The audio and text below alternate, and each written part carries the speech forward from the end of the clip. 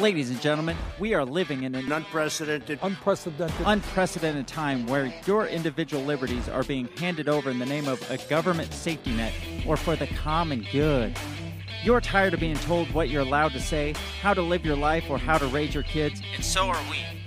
We are the Break the Bell podcast, and we believe your voice is your most powerful weapon. Join us weekly as we invade your ear holes with all the insanity that's going on in the world and expose the corrupt system that is hell-bent on keeping the power from you. You can check out Break the Bell every Monday night, streaming live on YouTube, or listen wherever you can find podcasts. Check out Break the Bell, and most importantly, never stop talking.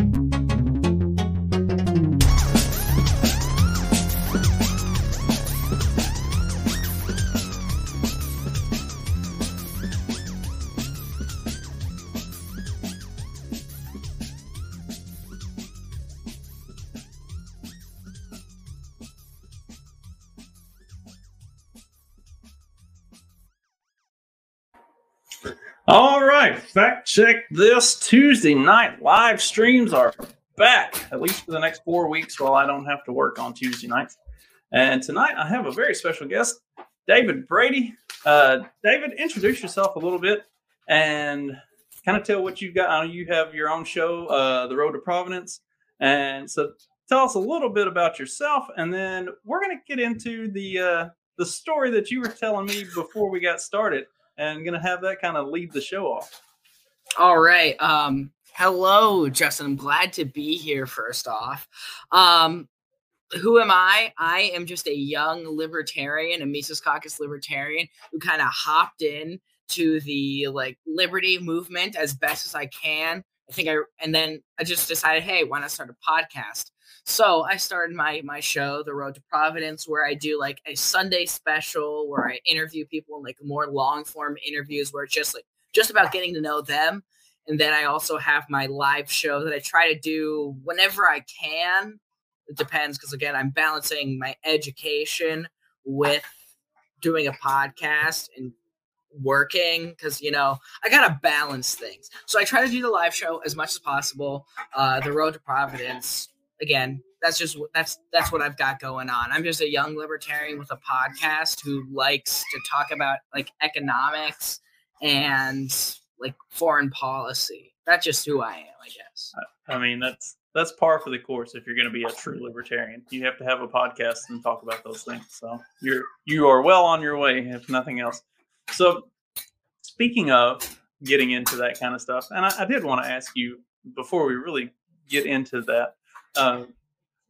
What is your educational situation like? Do you do a homeschool program or some sort of alternative type of program, or are you in a public school, private school, charter school? What is that? What does that look like? Because I know you do a lot of this kind of stuff pretty frequently. So yeah, so I'm in a public school. Really, nothing fancy. I used to go to a charter school when I was between the ages of preschool and then third grade, which I think gave me a little bit of a boost above my peers and kind of set me a little bit on the path. Also just having a good family that kind of valued me being able to read and such and got me interested in it. I thank my grandma for that. But I go to a public school. I'm taking a lot of college classes though. And I'm just balancing being in public education with all of this stuff that I'm trying to do, which means that it's hectic and I lack a social life quite a bit of the time. Again, par for the course for most libertarians. That's our social life is Twitter and whoever we can get to join us on our podcast. So you're not doing too bad. Yeah, I think that's honestly kind of one of the really good things. When you look at people talking about there's too many libertarian podcasts or every libertarian has a podcast. Well, in the digital age where you're trying to connect with people who have like-minded viewpoints as you, if you're doing it in a digital age and you're sharing those conversations, that's essentially what these podcasts are. They're just people having conversations and you getting to listen to them. So I think it's just a really important and really great thing, really. People say too many libertarian podcasts. Well, every libertarian podcast is just a discussion and a conversation, which is an important thing. And we need to look at that and realize how much of a good thing that is. So I don't know. I don't think there's such a thing as too many libertarian podcasts. So. See, I kind of agree with that. I do a Monday, Wednesday, and Friday morning show with a few friends of mine. And one of the topics that we had talked about a few weeks ago was there was this article that talked about people having trouble socializing during the COVID era and all of the pandemic and stuff. It's like, I feel like I've socialized possibly more.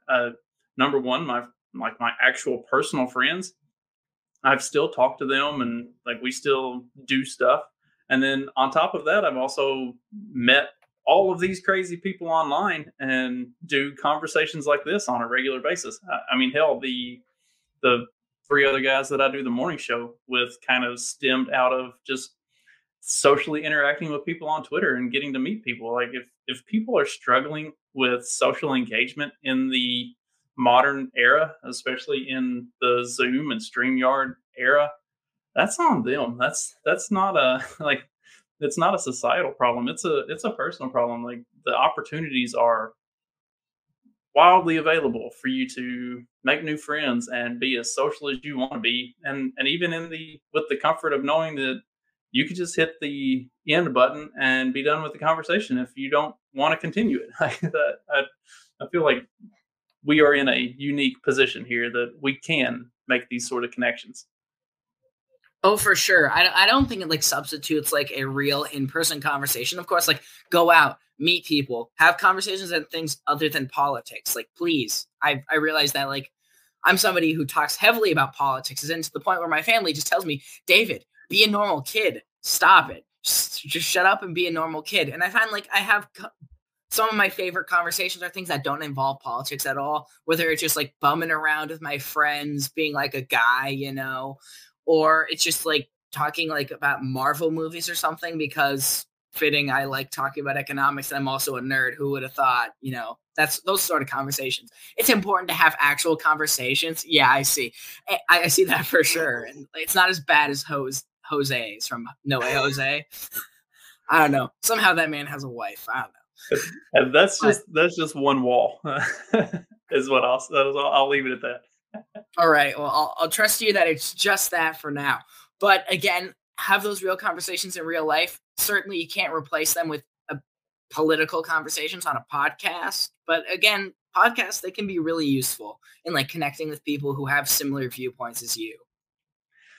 So taking it from there, let's talk about how you did sort of get into all of this craziness, because you were pretty young when you started paying attention, I would say. And honestly, you probably started paying attention about the time that a lot of people who otherwise didn't care about politics also started paying attention. And that was around 2016 or so. And I don't know what would have possibly been happening in the political landscape at that time that would get people interested. But why don't you kind of pick us up there around that time frame, and what were your thoughts on what was going on in the world and specifically in U.S. politics, and how did that kind of lead you down this path from there?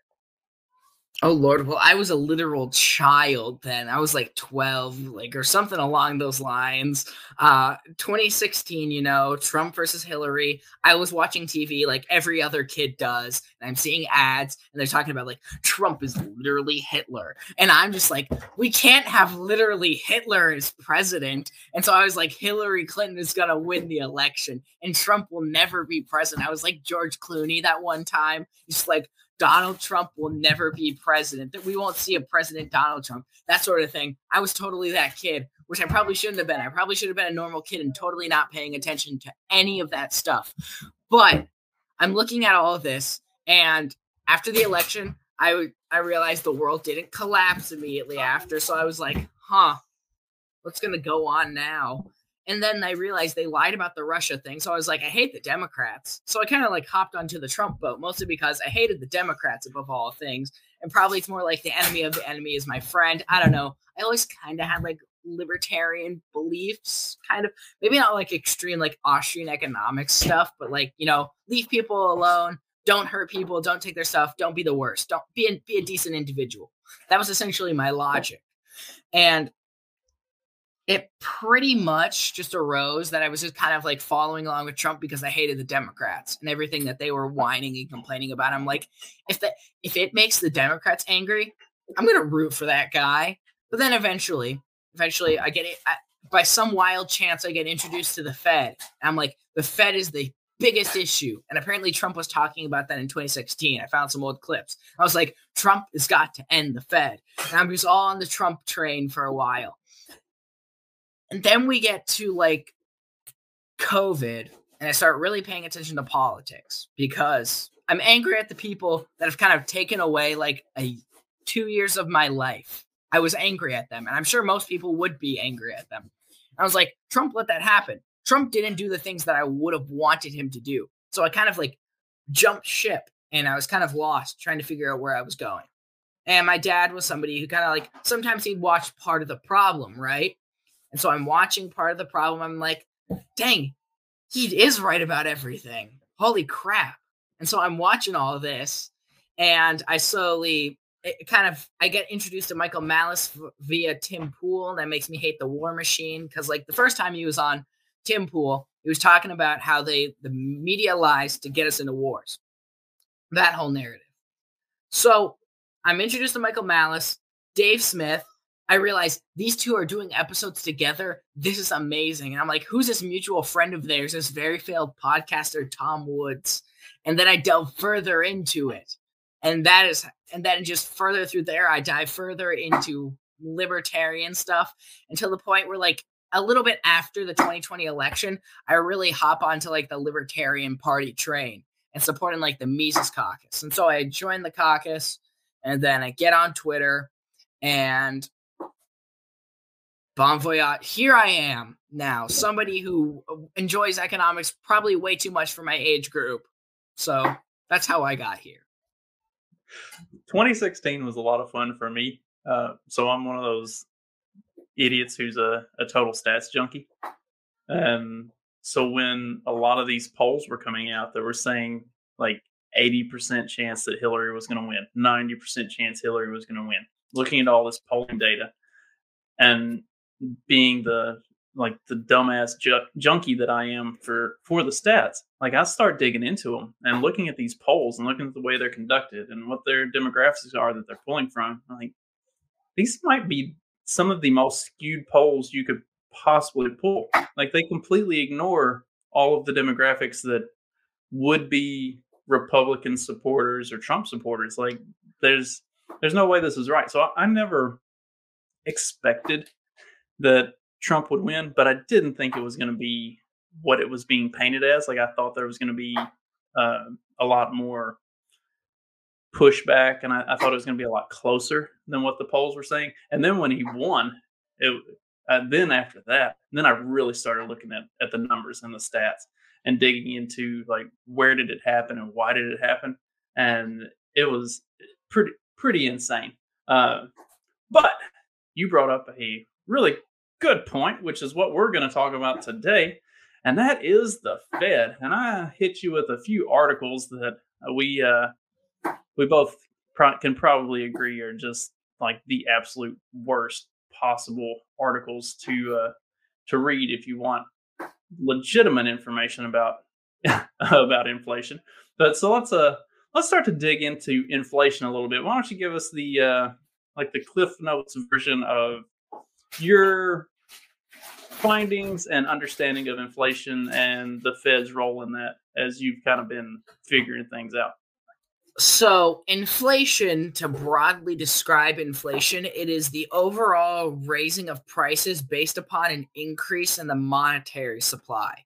This is because the amount of goods remains stagnant while the monetary supply increases. So like over the pandemic it's a perfect opportunity to explain it here. Goods aren't being made, but the Fed's printing money. Well, through a process far too complex to really go into right now that involves them buying treasury bonds and fractional reserve banking, and where the Fed creates money. Essentially, they do create money by buying these bonds, putting it out into the market, and the money increasing over the same amount of goods means that the value of your dollar is worth less. It's simple supply and demand. If the supply goes up, the demand is going to go down for that dollar, right? So the increase of the monetary supply is what lends itself to inflation. And right now, we're dealing with inflation from when Trump was president. When he signed, 2 of the $2 trillion relief plans and all those bills, and the Fed was keeping interest rates near 0% because Trump was trying to save his economy after that bubble popped. So we're dealing with Trump's inflation. This means it's only going to get worse when you have people like Biden stepping in with more $2 trillion bills constantly being spent and no real way to pay for them because we're always running deficits and the Fed monetizes the debt. So right now, we're just dealing with we're dealing with the tip of the iceberg when it comes to inflation. And we're just going to keep dealing with more. And the government is not going to go and deal with it because if they were going to deal with it, it would result in a lot of people losing their jobs because they get voted out pretty quickly. And that's probably well on its way anyway. But so something that you had kind of touched on there was talking about the fact that we did spend a decent portion of 2020 with nothing being made. So this CNN article, it doesn't do a completely terrible job of kind of getting some of the generic basics of inflation and at least to some degree why we've gotten here moderately correct. But I mean, the way their prescription for it is terrible. But it does talk about how in 2020 the automotive or the auto industry, for example, and this was so at the time I was working for a plastics company that primarily produced for auto manufacturers, and we saw them shutting down early on, really, really quick, right out the gate. Before sweeping lockdowns were happening, they were starting to shut down and dial back orders. So this was happening in the auto industry, especially early on. So then, but then what it talks about is how after all of these it wasn't the stimulus packages per se at that time, but they were giving the extra unemployment benefits and all of this stuff while people were being locked down, while people were being laid off. It drove the auto industry, especially used cars, just through the roof. And so then the automotive industries are having to turn around and start firing stuff back up after they had shut down. So it created this giant lag. And so some of what you're seeing, some of what you're seeing is market driven with the supply and demand side of things.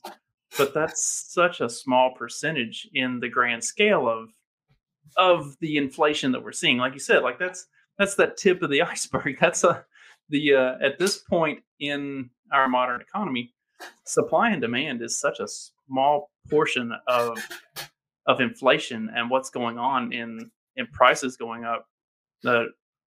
It's hard to with any level of reasonability prescribe that as an actual part of the problem. Does that sound pretty good or is it relatively accurate? I mean, yeah, that really does explain a lot of things. And the used car thing really does kind of debunk that Elizabeth Warren thing. It's all corporate greed when it's really what corporation is selling old used cars? That's going to be your old junkers in the lots. And that's going to be small automotive dealerships. They don't got corporate greed, nor do they have a large enough market to be able to justify hiking up prices for absolutely no reason. So there's got to be clearly an issue here. that's underlying there besides like just this corporate greed you want to point to. And in a time when like profit margins are so thin, and I don't reasonably see it as just corporate greed, really. They don't make enough of a profit as it is, and with prices rising on everything, then it's gonna hurt everyone in the process. See, that's an interesting thing coming from having some retail background. Like the amount of money that they make on the average retail sale, like the markup on that is not extravagant. And when you take into account insurance, loss, which loss is from theft, stuff getting broken, what have you, at the end of the day, the margin from purchase to sale is really kind of negligible. Like the reason that these companies are making these huge profits is not because of corporate greed.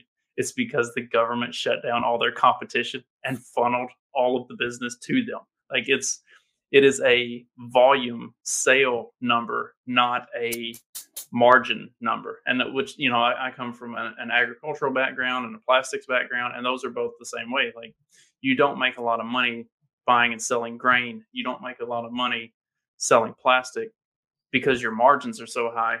You make that money because of the volume that you turn over in the product. And it's the same way in the retail markets. Like they're not making money hand over fist on each individual sale. They're making those massive profits because they are generating sale on top of sale on top of sale. And it's all because the government shut down all of their competition and funneled all the business straight to them. But yeah, it's all corporate greed is the problem. Oh yeah, definitely not at all the fact that the Fed has printed 40% of all dollars in circulation in the past 18 months. Not that at all. Not that at all.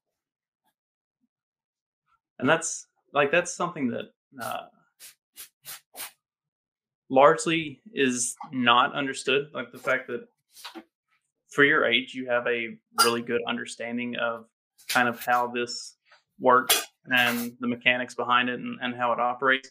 Like I would say most people my age don't even understand that. Like the general ignorance of how basic markets and monetary policy work in this country.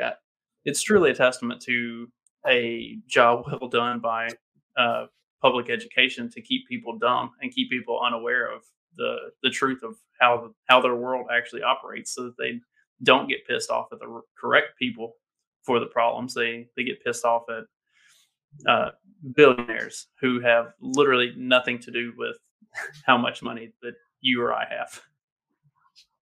Oh yeah, and then it's just this.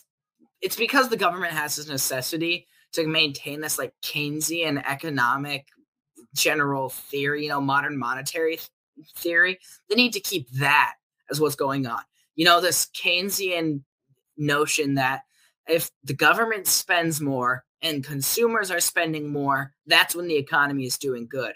When the GDP is high, not when like savings are high, not when the value of your dollar is going down. No, it has to be steady rising prices and constant spending. That's why they promote the Fed. That's why they don't tell you how the Fed actually works as far as like its open market operations. The like FOMO. I think it's free the free open market operations. Yeah, FOMO. Those would be that's like the part of the Fed that has all of the power. They just print money, buy off treasury bonds from the member banks that are connected to it. Then they go and multiply that money via fractional reserve banking. Well, and like the fact that their stated goal is 2% inflation every year.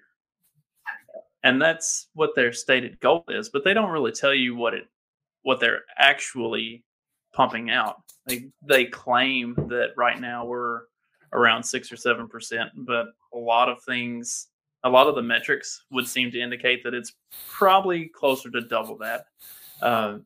And like for their 2% goal every year, if you go back and look year over year, a lot of the actual metrics and the data on that would show that it's probably double or triple that year over year. Like like anything else that the government does, like they set their goals and they tell you what it is, and then they lie about it to make it seem like they're meeting their goals when they're actually nowhere even remotely close to it. That way they can continue to, or if there is a problem that they do admit to, it's what's the term they've used for inflation for a number of years? Transitory inflation. Transitory, yeah. And they can fix it. They just need more money so that they can fix it. They just need to print more money, and they need to keep the interest rates down. That way they can get it back under control, and they'll get it all worked out. Never mind that none of the things that they suggest to fix it are actually reasonably going to work towards fixing anything. Yeah, and then you just look at the problem. Like, then there's these strange people who want to call themselves economists saying that if we spend $2 trillion more dollars, it's going to fix inflation. It'll actually bring inflation down. It'll save us money. It'll lower your prices. Putting $2 trillion more dollars out into the market without hiking up taxes. What was the article why inflation is good? Oh Lord. Well, that isn't even like just an article that was put out. And they've been saying inflation is good for a long time. At least like a steady inflation is a good thing. Like, we haven't looked at the colonial or the Weimar mark. If we haven't looked at all those and realized that inflation is inherently bad, the Venezuelan dollar, I don't know what they call it down there. I don't know what their currency is, but those are all just blatant signs of inflation not being a good thing. But we're taught that the steady rising of prices and the increase in the monetary supply is good for Americans. We don't want dropping prices. We don't want your dollar gaining value while it sits in its savings account. We can't have that. Oh, here we go. I found the one that I looked at back a while ago whenever when it first came out. Pull this up right quick. From our good friends over at CNN Business, why inflation can actually be good for everyday Americans and bad for rich people. See, as long as they spin it that it's bad for rich people, then average everyday Americans think that means it's good for them. And usually, whenever you do get into the metrics of it, it's never actually bad for rich people, because usually rich people have the means to weather whatever inflation happens to be. And it's the everyday Americans who actually can't, but they will spin it however they can to make it sound like it's bad for the rich people. So that means it's good for you. Oh yeah, it's a total racket with this whole logic here, because like the vast majority of people who are rich, a lot of what their wealth is held in is assets. Assets just gain value because of inflation. They don't carry actual dollars, so all that inflation's gonna affect those like stock prices and all of those asset prices, all the gold, all of what they're holding is just gonna keep going up, because that's primarily what their wealth is held in. Not to mention that the vast majority of the connected wealthy class just gets these free handouts before inflation really sets in. So that way they get to spend the money and buy those assets before the money gets down to the rest of us and inflation has kicked in and has hurt our wallets. Here's the beautiful example that they use for this article is they talk about the 30-year fixed mortgage and how inflation is actually good in that case, because you have your 30-year fixed mortgage, and that means your monthly rent or monthly mortgage payment stays the same month to month, while inflation means that your income is going up. So you're making more money, but your mortgage payment stays the same. Never mind that inflation has been driving the price of a house up so much over the last 20 to 30 years that the average person can't actually afford to buy one. Or once they do, then inflation going up all around you, your mortgage might be staying the same, but everything else around you is going up faster than what your wages are. And so now you can't afford to pay your mortgage because you're having to put that money towards just putting food on the table. And that's why, like, of the Like it says, I think 11 trillion of America's 15 trillion in debt is made up in mortgages. Yet you have people like filing for bankruptcy and homes being foreclosed on at record rates. If inflation was really good for those people who have these mortgages, wouldn't people be paying off those mortgages, not going into bankruptcy and foreclosure? Yeah, like the whole like logic of taking debt because that can be good for you when inflation hits really only applies if you are taking in massive amounts of debt and you are experiencing incredibly high like hyperinflation to the point like where you're at like the Weimar Germany levels at that point. You have barrels of cash coming around. That's pretty much where that logic will apply. Otherwise, it doesn't work. Otherwise, you're not going to be able to keep up enough with your rising prices. You've just taken in a bunch of debt, and the prices aren't going up enough for you to be able to keep paying that off, and it's not getting printed out of the way for you.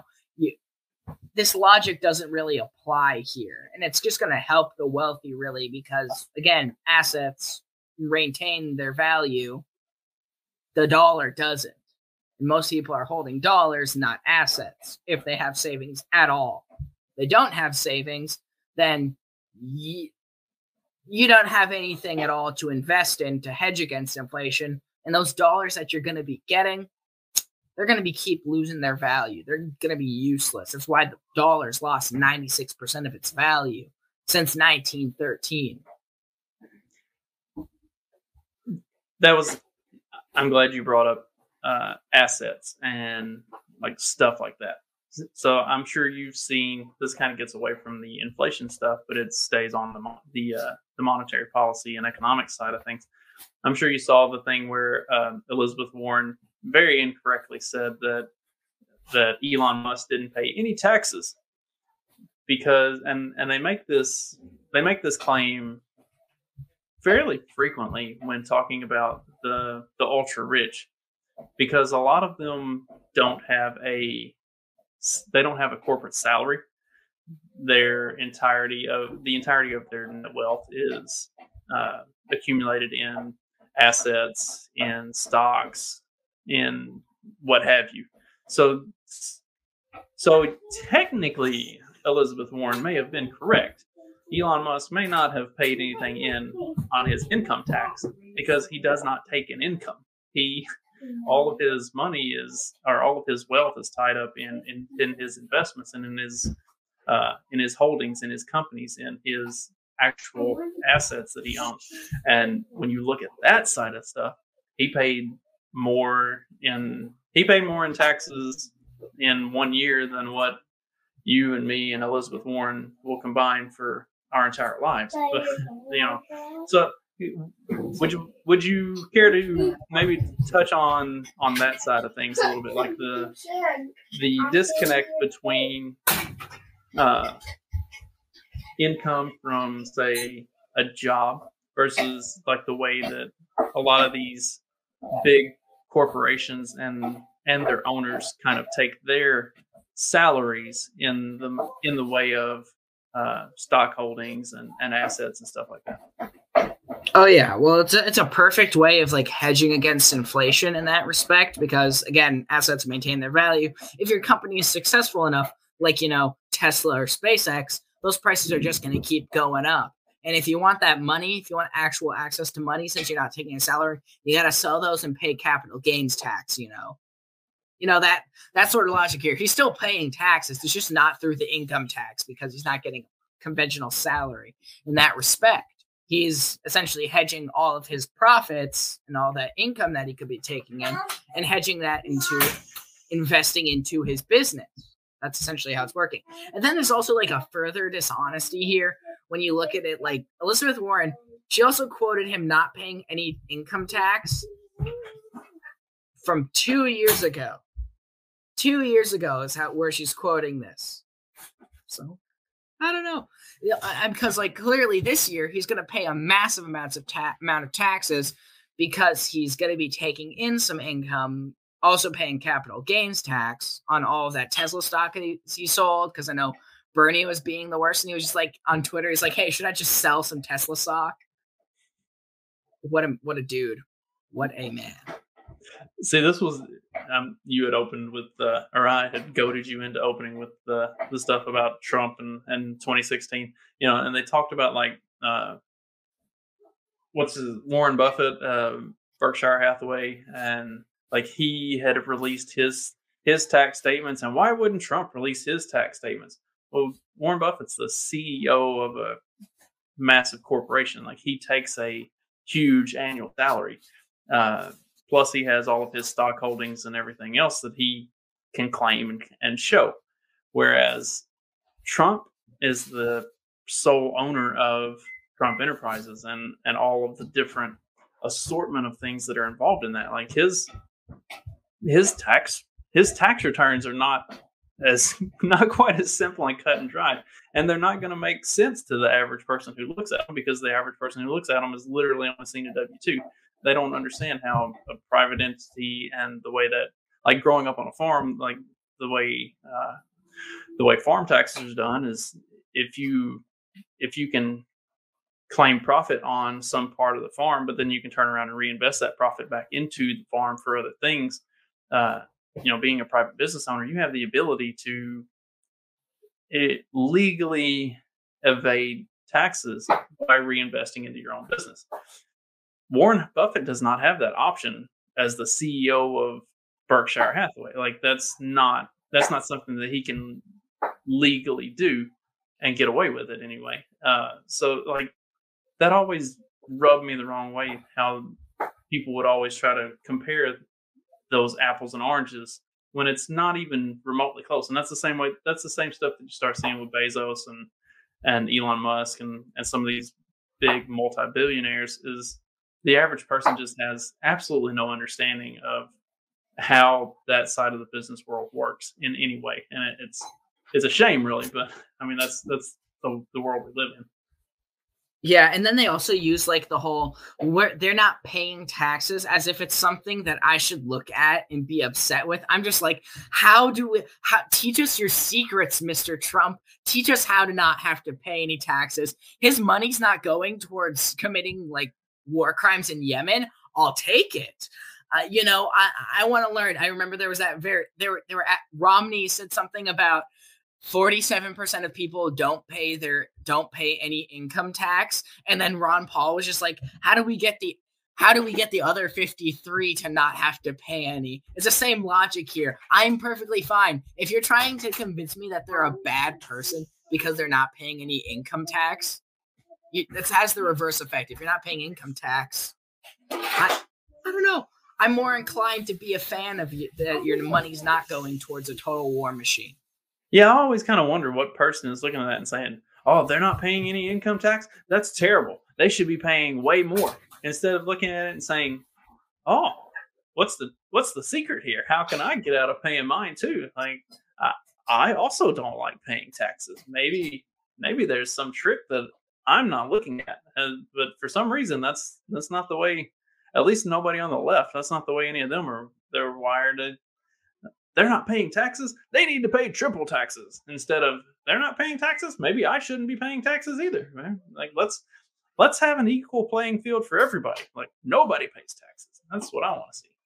Yeah, and then I see like they're constantly bringing up the fact that like Trump has lots of failed businesses. When I saw some wild conspiracy theory on Twitter, like how he invests like $1 million into these businesses and then they intentionally go out of business because then he gets massive tax returns because they completely crashed and went to zero. And it's just, I don't know. Maybe the man's a secret genius somehow. I'm not totally sure how this all adds up as far as like what happens when his business goes under. Not totally sure there, but maybe there's like some secret genius in him failing all of his businesses to scam the tax system. I mean, when you're a multi-billionaire, you have the flexibility to take risks on some, like people have talked about his casinos that have failed. Casinos are not just some like money generating venture. Like a lot of casinos fail. That's not something that's new or unusual. So the fact that he had the money to invest into it and to take a gamble on something like that, and anytime they would talk about all of his failed businesses, I'm like, yeah, when you're richer than God, you have that option. Like you can roll the dice on some questionable business ventures that if they pay off, you might make another 4 billion. And if they don't, you're out a few $100 million, and you write that off on your tax as a business loss on the taxes, and you don't have to pay any taxes on it, and then you get to move on to something else. Like that's don't hate the player, hate the game. Like if the game is set up in that manner, you play by the rules that are laid out for you. And like that's people who get mad because other people are better at playing by the rules is insane to me.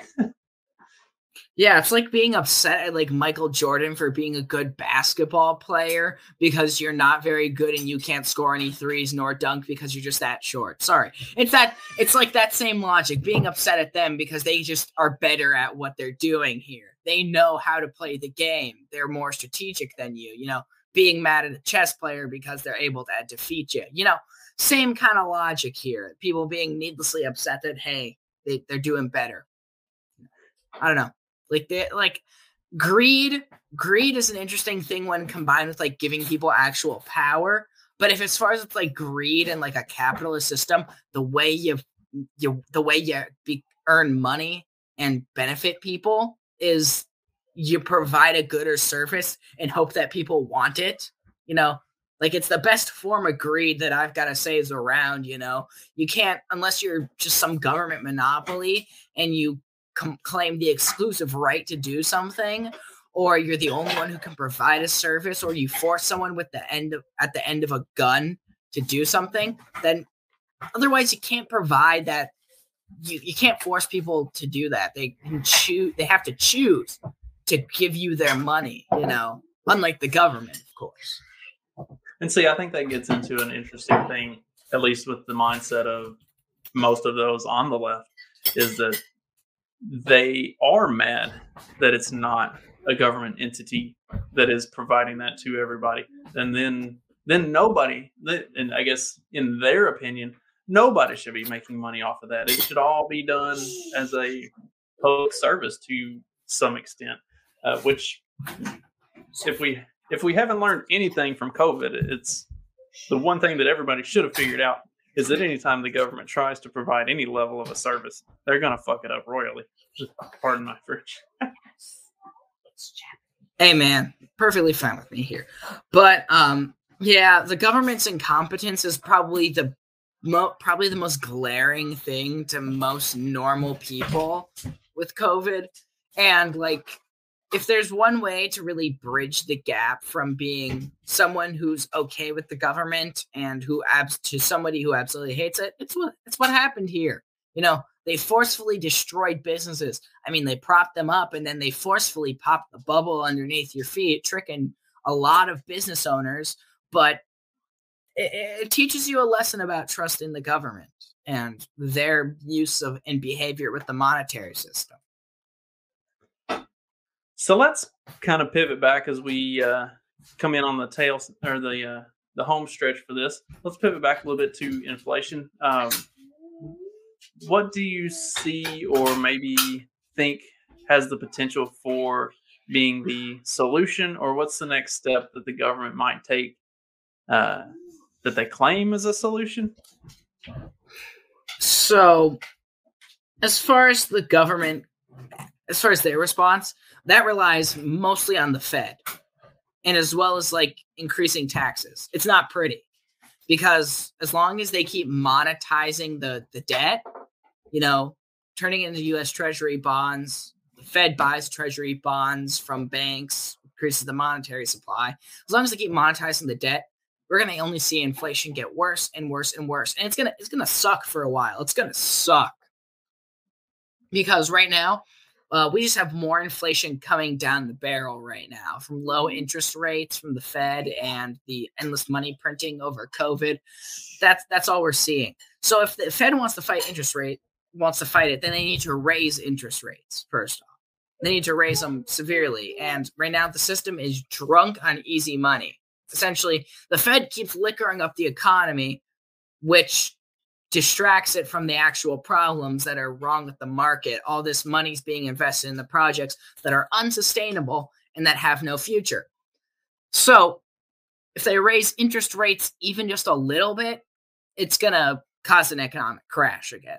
It's going to put us further into the pits because we become so drunk. It's essentially like pouring a bucket of water onto the drunk. Same logic here. It's that crash.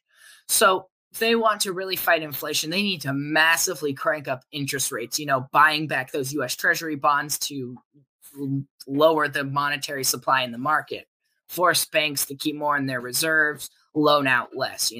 Right now,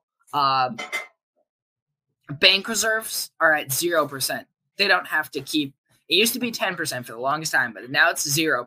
They dropped that during COVID, like just before all of the lockdowns started. They put out a press release and then kind of hid it in the back. Bob Murphy talks about this in his lecture, Understanding Monetary Mechanics, from the Mises Institute, that they dropped reserve rates to practically zero, to actually 0%, as in banks don't have to hold the money that they owe you. Fed the loaner of last resort in that case. So if they want to fight inflation, they need to stop monetizing the debt, which means they need to raise taxes. That's unpopular. Or they need to crank up interest rates to stop the inflow of credit into the system, which is also unpopular because it'll cause an automatic economic downturn. So the Fed said it's going to raise the interest rates like maybe 10 times by 0.25%, up to about 2.5% by the time probably 2024. That will cause an economic crash. So I doubt that the Fed's actually going to do it. They're not going to actually follow through on this. They're going to probably double down, and we're going to see probably the crack up boom that Rothbard predicted. As in when they double down, hyperinflation ensues. The debt base, the national debt will become worthless because we'll reach Weimar Germany levels. And, hyperinflation sets, we essentially default on everything because the dollar is now worthless. So I don't think there's a real solution that we're going to see from the federal government. If you, as a consumer, want to, that would be, you'd want to find inflation hedges, which I'm not going to suggest any because, again, I'm not prepared to give financial advice, nor am I probably legally able to give financial advice. It's interesting that you mentioned the very minute percentage that they're talking about raising interest rates and the number of times over the next, I can't remember, is it over the next 2 or 5 years? Nonetheless, like you said, it would create a significant economic downturn. And the biggest problem with that is even after they've made all of those interest rate raises or increases, they're probably halfway to where they need to be to actually fix anything. Like if even halfway to where they need to be to actually fix the problem that they've created over the last 30 years. Hey, sorry, my earbuds aren't working real quick for a sec here, so I haven't been able to hear you for just that little span. I'm sorry. It's not connecting for some reason. Oh no, you're good. Second here, just see. So going to stay connected. Let's see here. Is that working now? Okay, so what I said was that even after they make all of these incremental increases in the interest rates over the next 2 to 5 years, however long it is, they're still only about halfway, if even halfway, to where they would need to be to make a realistic dent in turning inflation back. Like that's the minuscule amount of increase that those 10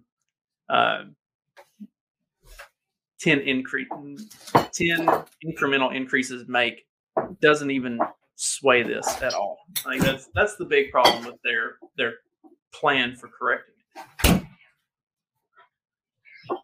Oh yeah, and if you look at it, even if they crank it up to 2.5% with inflation, like if we're just going to use the government's number of 7.5 and they crank it up to 2.5, that's still negative 5% essentially interest rates. So you're not going to be fighting any inflation. You're still going to be dealing with more inflation unless they massively crank up interest rates, which will destroy everything in its path. We're in a messy scenario. Yeah, that's kind of the only solution. I guess the only solution that I see to the problem as it currently stands is you almost have to deliberately tank the entire system and maybe not even create a second recession. Like, might have to completely create a second depression, and just to level things back out to a point that you can kind of start from scratch and try to get it right. Like, because you're not gonna turn it back over time. You don't have enough time to incrementally turn it back in the other direction, especially not with the national debt being what it is. Oh, yeah, for sure. This isn't going to be pretty at all. And I hope that it happens during a Democrat president, some socialist or something. So that way we can blame it all on socialist policies. That would be great if we could just blame it on them. So I hope the recession or depression or whatever it is happens during them. And then they decide, and then they get voted out of office, and we can put some laissez-faire candidate in there who will hopefully do nothing and let the market correct itself, because that was the biggest problem with the Great Depression of 1929 to 1945. Yeah, hit on that real briefly. Explain what you mean by that was the biggest problem, because I know what you mean, but I want you to. So the government intervention into this, we need to let markets correct themselves, properly allocate resources to where they properly need to go for the correct supply of goods that Americans actually need and correctly are able to invest in. When the government steps in and interferes with that, it throws off the entire market. It demolishes everything it's doing. FDR's policies, some UCLA economists found that his policies increased the length of the Great Depression by an additional 7 years. Just all of his plans, though, a lot of them were eventually struck down, and the Depression only ended because we massively deregulated the market following the World War II. And a lot of people will dispute, they'll say, like, it's the Great Depression. We couldn't have fought that. Well, there's the one of 1920 that we did nothing for because Hoover didn't act. I think it was Hoover. He didn't act fast enough to respond to it. So the market was able to correct itself pretty quickly. And at the beginning, it had a deeper dip than the Great Depression. But since we did nothing, it corrected itself pretty quickly. And we got that nice boom afterwards when the Fed started lowering interest rates again. So then the Federal Reserve does all their policies again, Great Depression. And then we're supposed to take it as proof that the government intervention actually corrected all of this, when in reality, if it happened the other way, if government intervention had corrected it in about a year, and then we had done nothing, and the Great Depression had lasted an extra 7 years, what do you think they would be saying? They'd be saying government intervention would be the solution, right? Otherwise, looking at that, it's the reverse here. Non-intervention in the markets allows the market to correct itself. And FDR's policies were also total garbage because he was just demolishing goods and trying to inflate prices when people didn't have jobs. Well, and then you saw the same thing in 2008, 2009 with the housing bubble popping and everything else, and the recession and everything that came out of that. Like, whenever that happened at the onset of it, I was like, okay, this is a good thing. This is a market correction that needs to happen. This is going to kind of level things, level the playing field, get everything back on an even keel, and then it can rebuild itself from here correctly. In steps the government, bails out. We have all the too big to fail bailouts, everything that comes out of that, and it sets us on the course that we've been on literally ever since. Like, everything kind of that we're seeing today is carryover from 2008, 2009, and all of the government overreaction to the recession and the housing bubble popping. Yeah, and not to mention bankers just manipulating the entire population to not actually see the real problem. Like, you see Peter Schiff go down and talk to the Occupy Wall Street people, which, by the way, wonderful little video I've seen. Well, not little video. It's 2 hours long of him talking to these people, but it's a wonderful video. And he goes down and tries to explain how it's the Fed and how it's the government bailing out the banks, and it's them having power that's the problem.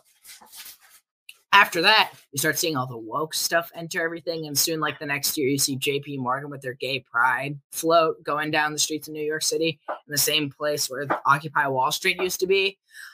It's because the banks are distracting from all this crap. The Federal Reserve, they can invest in whatever it is they want because they essentially have they have an infinite amount of money. They can pay whatever propagandists they want, invest. They realize that all this woke stuff is a really good distraction from the actual problems, which is why Occupy Wall Street collapsed. And we're dealing with all this woke stuff because they're trying to cover up for the fact that they got bailed out and that they caused the bailout after the Tea Party folks started going down to talk to the Occupy Wall Street people. Yeah, the Tea Party and the Occupy Wall Street folks, they were on the right track with certain things, but both movements sort of fizzled out for varying reasons. The Tea Party, I don't think, was super well organized or actually all that economically literate. They just saw what the problem was and knew that it was a problem. And then I think to some extent that was probably also the failing of the Occupy Wall Street types. They saw what the problem was and they knew what it was, just didn't have a good solution for it. So what we need is more people like you who are young and understand how this stuff works, and not only who see what the problem is, but kind of understand what the legitimate solutions are, and maybe have a plan as we move forward in the future to get us out of that rut. Because I'm pretty well giving up hope on my generation. I think we're all a bunch of morons, with the exception of the handful that I talk to regularly on Twitter. Hey, I would have more hope. I don't know. Looking at it, Trump doesn't have a solution to inflation if he were to come back into office. Biden certainly doesn't have a solution. You can see he's just planning to do the exact opposite and double down on all of his problems, especially with the gas tax holiday, which unless you suspend the gas tax for all time, it's just going to make problems worse. But that gives us a really good opportunity to step in and time to be really hopeful, because we have the solutions. We actually can point to what the real problem is, and it's the government, and the Federal Reserve doing all of this nonsense. We can look to the actual problem. We can point that out and offer a real solution. So I think we should be hopeful that we actually have the solutions, and people have to start listening to us. Like whether it's through like the Libertarian Party, like I would like to choose, or if it's through like Tho Bishop getting on Steve Bannon's War Room and such, and getting to talk about all of that stuff and make it so that the populist right knows what the solutions are. All of these are good steps. Trump doesn't actually have a solution right now unless he embraces something like what is a libertarian position, unless he actually adopts that. I don't know. I think we should be hopeful. And I've been preaching about the Federal Reserve since I learned about it, man. I have been preaching about it. Like I'm taking a college world history course, American history course.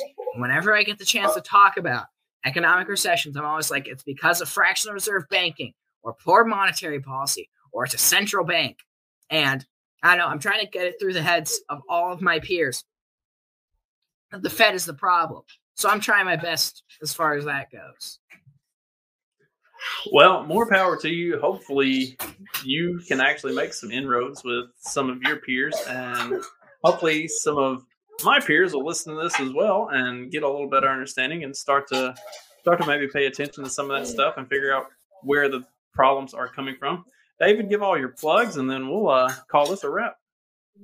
All righty. Well, you can find me on Twitter. It's listed right there on my little picture there. You can follow it there rather than trying to explain and spell it out there. My link tree is in my bio. Hi, Sophia.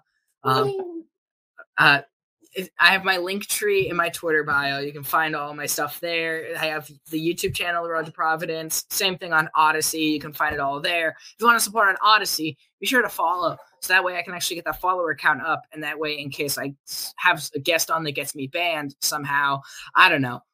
I don't know. It's just how it works here. So I got YouTube. I got Odyssey. You can find me there. You can also find me on Twitter, like right there. That's my handle. Also Gab. You can also find me there because I don't know. I got on there at some point.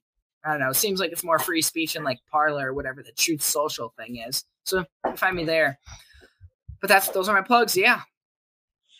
Well, David, thank you very much. This has been very fun, and it's really cool to talk to somebody who knows so much at such a young age. Like, I keep coming back to it now, but like we were talking about before the show, like my son's 13.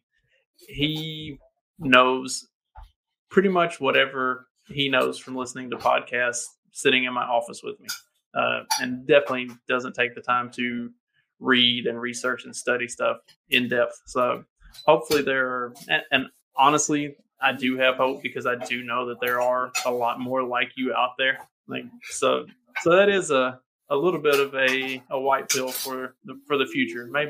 Maybe hope is not entirely lost, and your generation will lead us out of the shit show that mine is kind of allowed to continue.